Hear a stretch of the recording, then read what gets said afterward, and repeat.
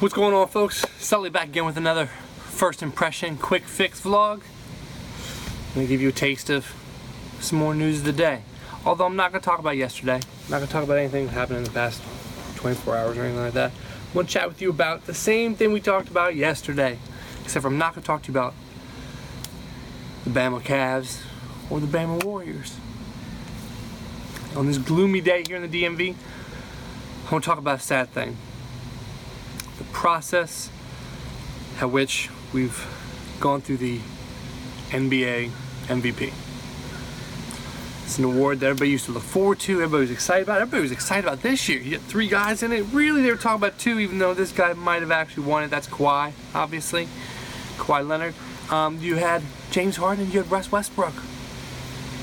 Everybody was all hyped. And then Russ and James happened to play each other in the second round. But what went wrong, NBA? So y'all got this idea that we want to do NBA awards show, which I'm not mad at you. It's probably going to be great. But it could be better. It could be better if it was timed better. But you're waiting till the end of the season, till the end of not only the regular season to give out regular season awards, but you're waiting until the end of the championships to have this. It just seems silly. If this series goes fast, then you're going to have the Warriors and the Cavs just sitting there and all of us sitting around scratching our heads wondering, okay, when are they going to hand out these awards, knowing that, oh, it's on a certain day.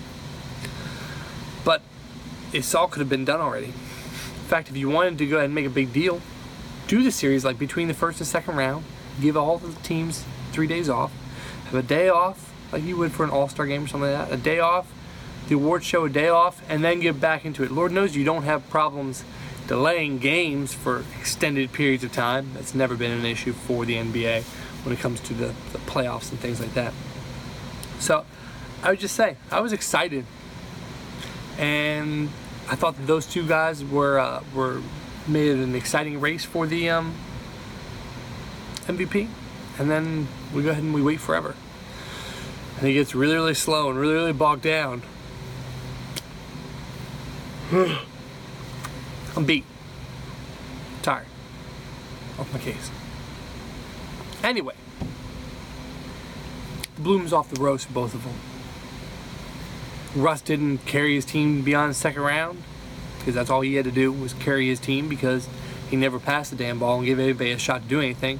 You have Victor Oladipo, who comes out of Orlando looking like he's going to be a baller, great support, and doesn't even get a chance to do nothing, because Russ don't give nobody the chance. You had Steve looking like he was going to be tearing it up in the regular season, and he never gets the ball. Aussies don't get no love.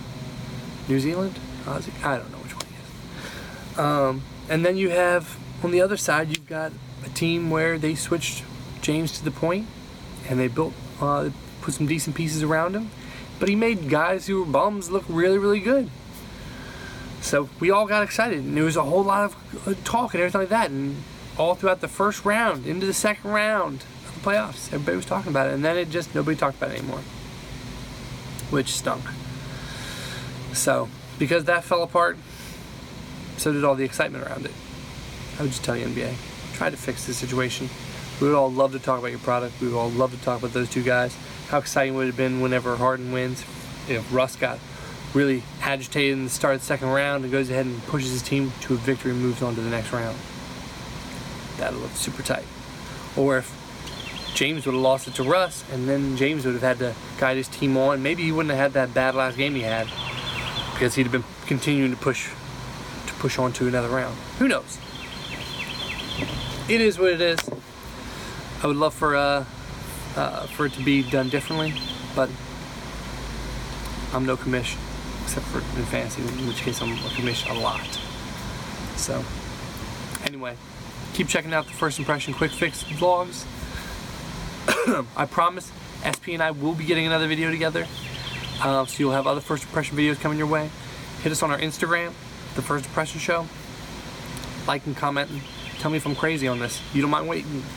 I'm sitting here dying. I gotta be done with this. Gotta be done. I'll see y'all tomorrow.